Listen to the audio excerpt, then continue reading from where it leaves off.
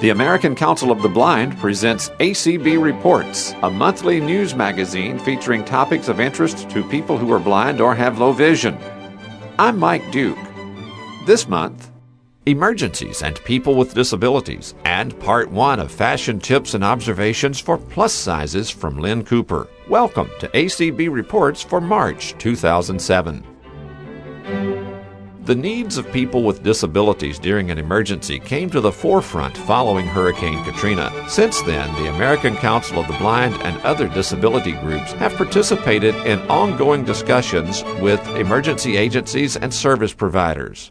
During the annual convention in 2006, ACB Executive Director Melanie Brunson introduced a panel discussion of this important subject. We have with us to talk about some exciting things that are happening at WGBH in the area that all of you have a great deal of interest in, emergency warnings on television. So I would like to introduce to you from the Media Access Group at WGBH, someone many of you know and have seen at ACB for a number of years, Mary Watkins. Hello, Mary. We have a project that has been funded by the Department of Commerce, Technology Opportunities Program, to look at the way people with disabilities receive information about emergencies, both leading up to, during, and in the aftermath of either a natural or a man-made emergency.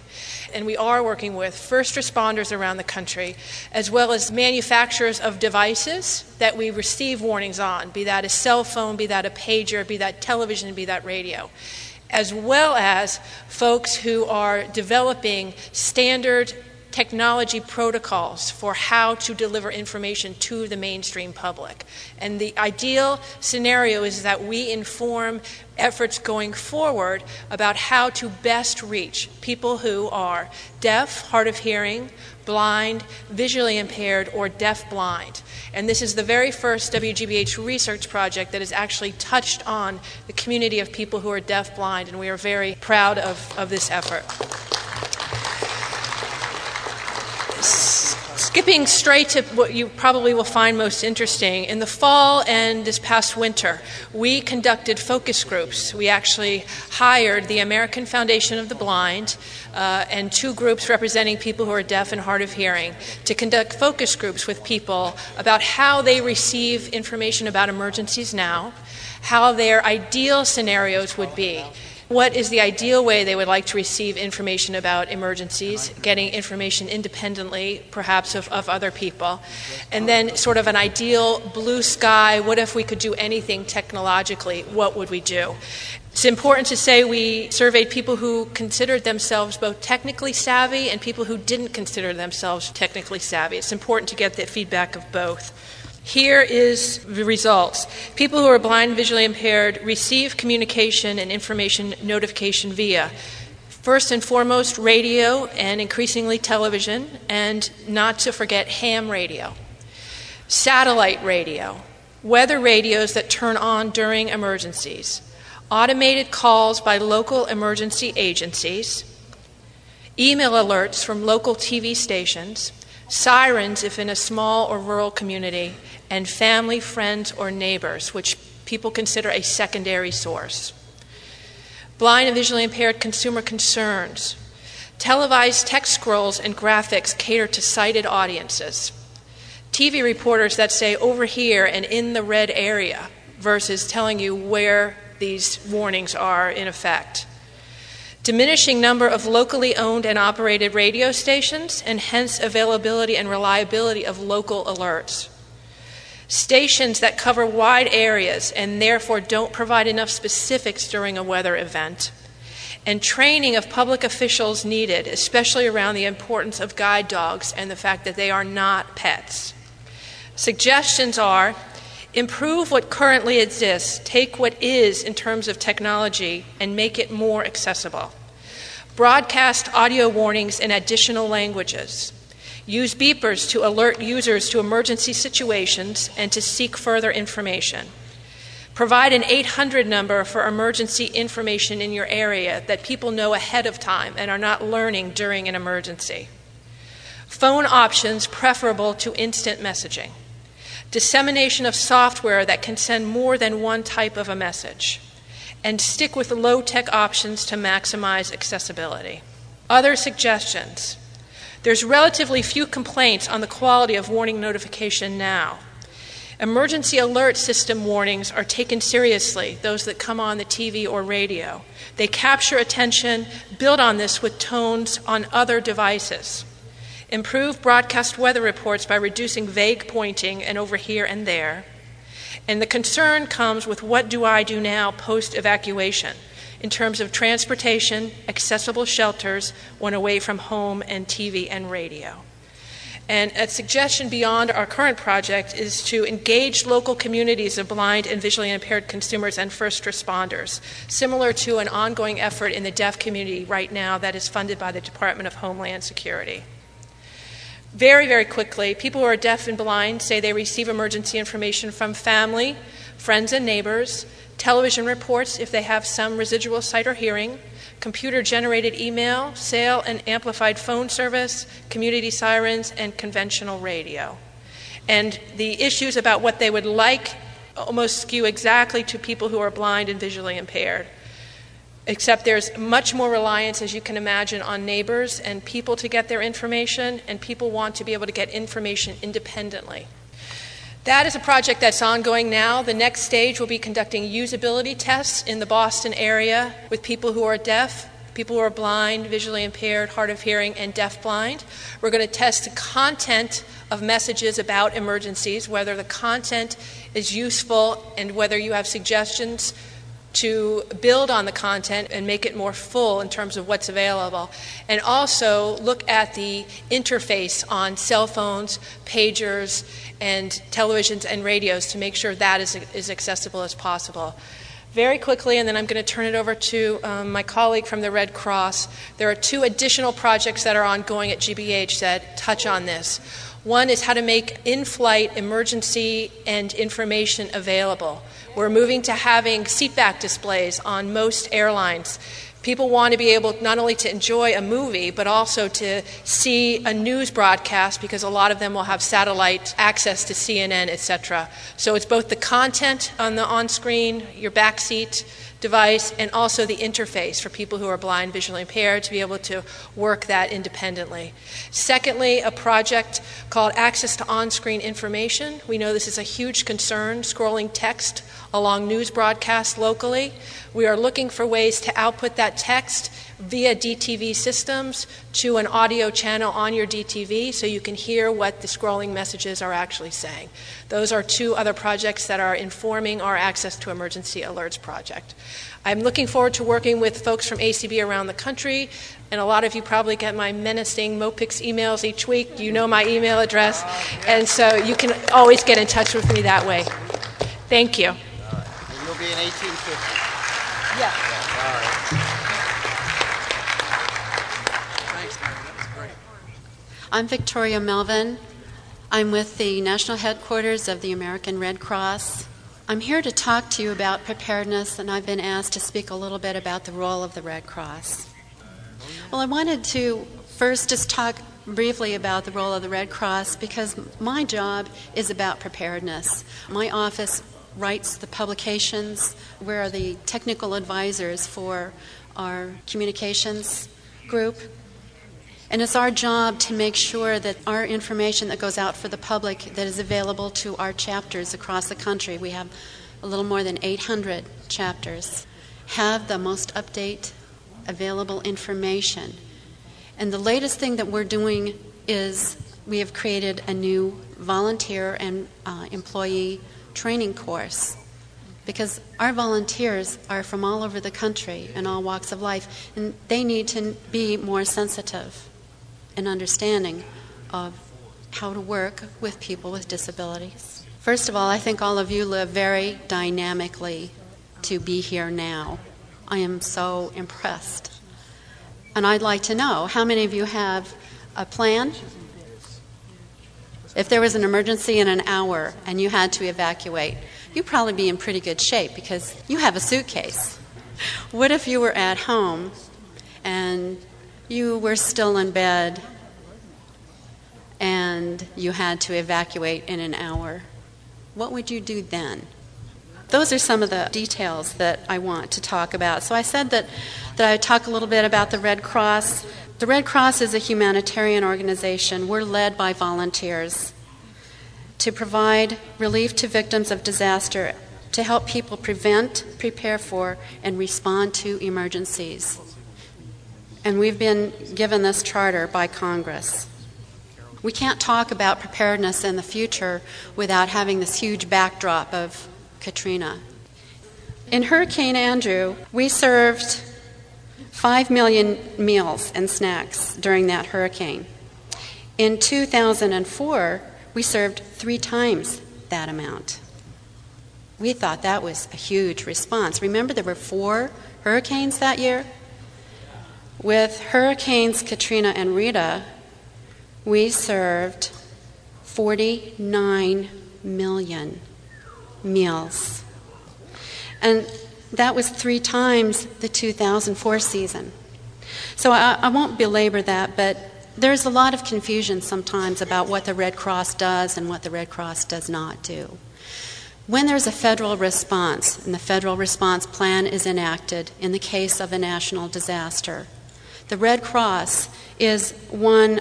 Do you know how many emergency support functions there are in the federal response plan? Well, there are at least 12 different emergency support functions.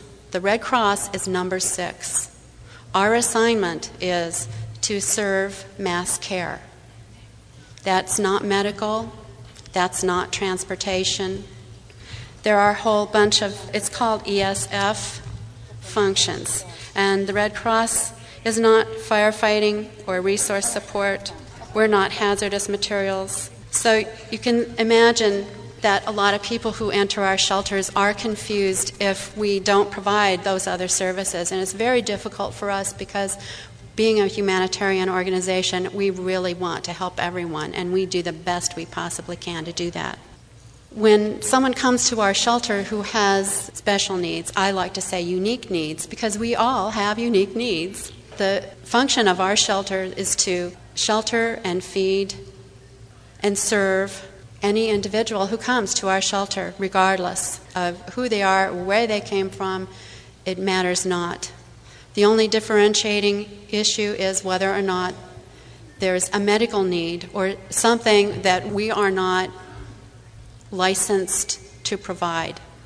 Service animals are absolutely accepted in Red Cross shelters. I just attended the Humane Society's conference a couple of weeks ago, and there was a very big issue that there were difficulties in some shelters, but it's not the case. I just want to encourage all of you about preparedness and say thank you for having us here. We have a huge website. What is not in a PDF is available through HTML for you to read. You have your own plan. That Day has told me about the 3 circles, but what I just want to emphasize is technology can fail. And I just want to encourage each and every one of you to have a personal family communication plan. Who are you going to call? Someone out of state to let them know you either have to evacuate, or if you have evacuated that you're okay. Or in your location, there's a storm, let them know so that you know where to go and what to do.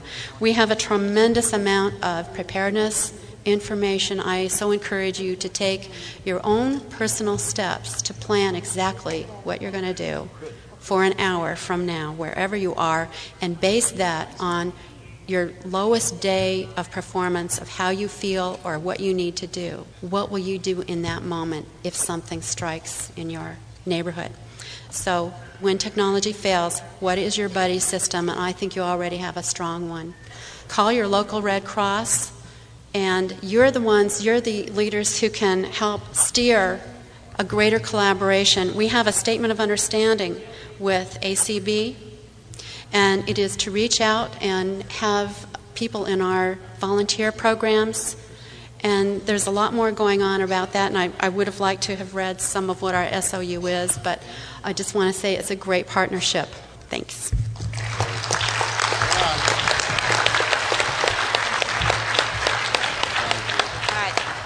Thank you so much, Victoria, and thank you, Mary. This is Dale Mohammed from the Department of Governmental Relations. I just wanted to add a quick sentence or two about the fact that ACB actually just recently signed like a memorandum of understanding so we can work much closer with the Red Cross, get an understanding of how they operate, and also so they can get a better understanding about how we operate and how much we both have to learn from each other and how much better we can work together with increased communication. So thank you very much. Future editions of ACB Reports will feature more information about this topic. Meanwhile, contact your local affiliate of the American Council of the Blind for more information about emergency preparedness in your area. Do you have comments about today's program? Send an email message to reports@acbradio.org or write to us at American Council of the Blind, 1155 15th Street, Northwest, Suite 1004, Washington, D.C., 20005. Here's Lynn Cooper with Part 1 of Fashion Tips and Considerations for Plus Sizes. In general, the population is not only aging, but we are growing. No pun intended. The average American woman today is a size 12 to 16, most hovering around 14. And 62% of us wear a size 14 or larger. And men, since 1960, Mike, have grown in size an average of 25 pounds. The fellows were on average 160 pounds in 1960. Today they're hovering around 192. So what we're looking at when we talk about plus sizes, and Mike, plus sizes for some strange reason refers to women's clothing, and big sizes, that is relevant to men's. So when a man goes into a store to ask for a big size, it is a large growth market in men and women's apparel retail. In fact, because the U.S. population is growing in size, petites and small sizes are actually going by the wayside. And this is an issue for women and men who are of smaller sizes. So we are finding more specialization in the larger sizes, but actually we're finding small sizes often going by the wayside, where it used to start at 0 and 2, now start 4, 6, and sometimes 8.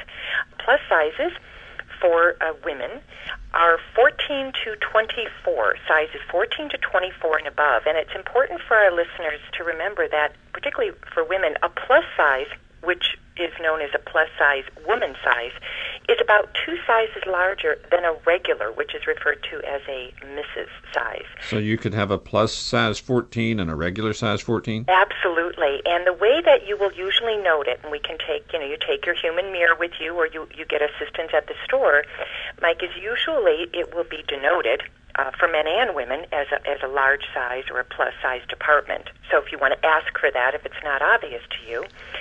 And the size designation will have a W after it, Mike. It will say, for instance, 14W or 18W, what have you. Once again, usually starting at 14, and that W denotes women. So that is always going to be at least a size larger than if you would go across the aisle into the Mrs. department, and that's MISSES, and that would not necessarily have an M behind the number. It would just have a 2, 4, 6, 8, 10, 12, 14, 16.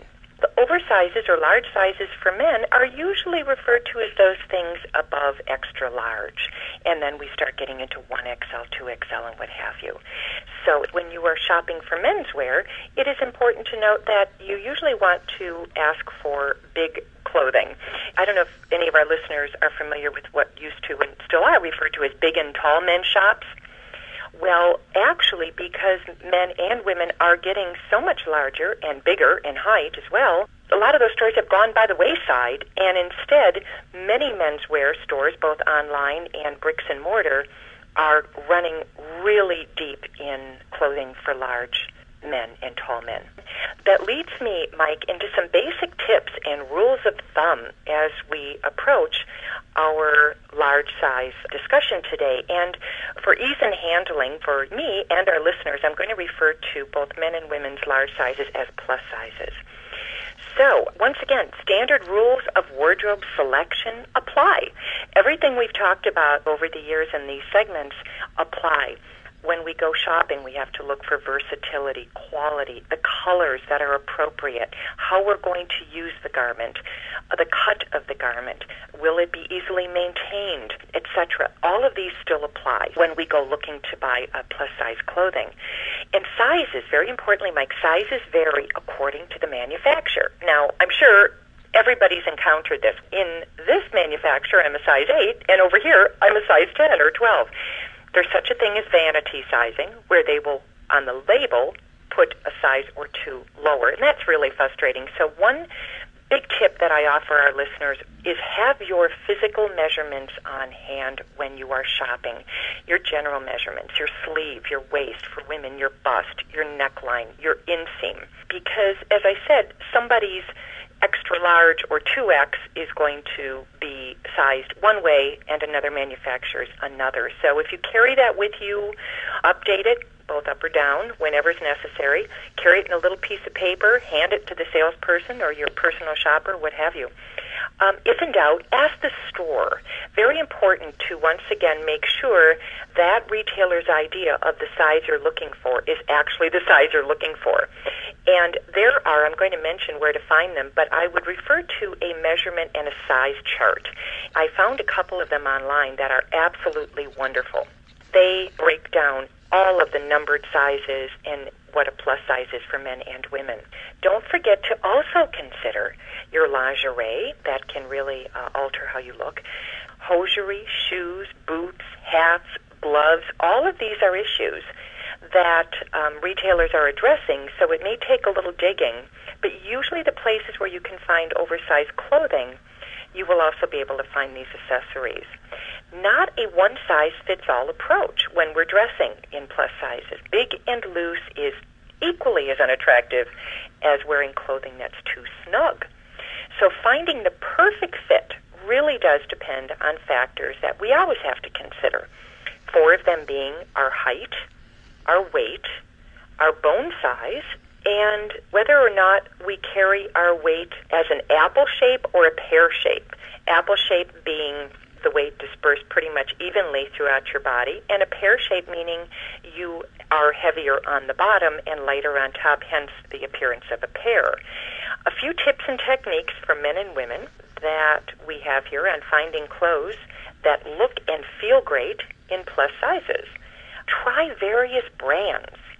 I don't know about you, Mike, but I have about 4 or 5 brands of clothing that really work for me. Being a very tall woman, real important that I not spend a lot of time running around through different manufacturers for pants. I know certain manufacturers that fit me. They fit my slim, long body.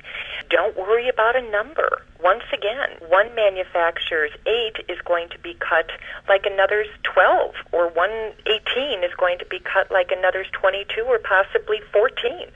Buy the size that truly fits, and this goes for all parts of our wardrobe. If ordering online, a good trick is to buy 2 sizes if you're able to, and return 1. It saves a lot of time. And then you will have the one that works for you.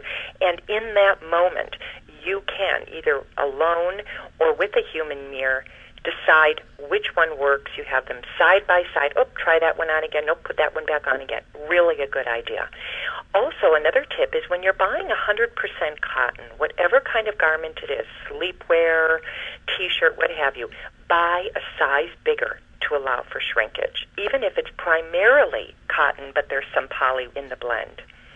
Also, flat front pants for men and women flatter a larger figure, and avoid pleats at all costs if you can. Not only in skirts, but primarily we're speaking about pants, and this is for men and women. It's a lot of fabric at a place where many of us carry extra weight, so flat front is actually much more flattering. Layered looks are safe for hiding bulky areas, and they're kind of nice because you can take off or put on as the weather determines. Choose undergarments carefully to avoid lines peeking through clothes and to be sure that they stay in place. Real important to be fitted, especially for oversized gals and guys. And make sure that the length of your pants is right. If we carry weight in our thighs, and our fannies, sometimes our pants ride up, and we do not want them too short. We don't want any attention given to something that is amiss. And keep it simple. Keep to a single color, preferably. It elongates one's silhouette. That's kind of a given over the years. And dark, subtle colors are best. And if you want to bring brights into your outfit, best to use them as accents. You know, a blouse, a scarf, what have you. For women, wear heels, and I know that makes many listeners gasp, but at least a 1-inch heel. We're not talking a stiletto here.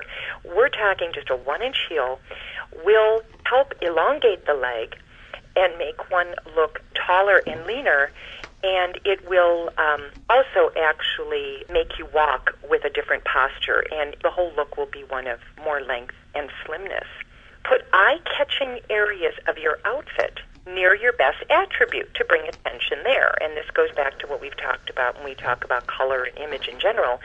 Your observers' eyes, those who are looking at you, whether they're meeting you for the first time or not, are going to be focusing on those things that are either amiss or attractive and bright. And so we want to pay attention to where we put their focus.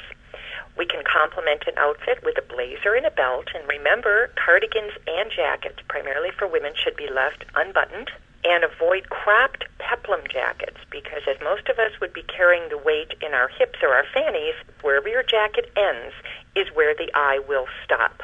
And if that is in your bulkiest area, then please know that the eye of the observer will stop there. To elongate one's neck, we want to wear tops with an open neckline and preferably V-necks, whether they be a mid V-neck or a deep V-neck, depending on the event. A crew neck, which is a round neck, because of it being circular, is going to accentuate the roundness in our face. And if you carry weight there, it's probably not the best idea. Wear slacks for women that have a slight flare at the bottom, not bell bottoms, but a slight flare to balance your hips and one's fanny so that there is a straight line down. We don't want to wear the pants that come tight to the ankles. It accentuates that which is on top and heavy. We have to consider our accessories too. Tiny handbags will, by comparison, make you look larger. It's just a proportion issue. And dresses should end at or just below the knee. Too long is schlumpy, and it is going to make one look shorter and heavier. Also, wear shoes that fit, and I know that it's hard to often shop in a regular shoe department. There are a number of larger and wider shoe resources that I'm going to be getting to later, but we want to avoid that awful toe cleavage, if you will, where you're spilling out of the shoes, and it's unsightly and uncomfortable. That was Lynn Cooper of Lynn Cooper and Associates. Listen for part 2 of this discussion soon on ACB Reports. The ACB Reports microphones were present for the Affiliate Presidents Meeting and Legislative Seminar of the American Council of the Blind held in February. Listen for highlights of those meetings next month. You've been listening to ACB Reports, heard on Radio Information Services nationwide, on Side 4 of the Braille Forum Cassette Edition, and throughout the world on acbradio.org. ACB Reports is produced at Radio Reading Service of Mississippi, a service of Mississippi Public Broadcasting. Send suggestions and comments about this program to reports@acbradio.org. Contact the American Council of the Blind online at acb.org or phone 800-424-8666. Thanks for listening, and please join us again next month for another ACB Reports. Connecting the blind community around the world. This is ACB Radio.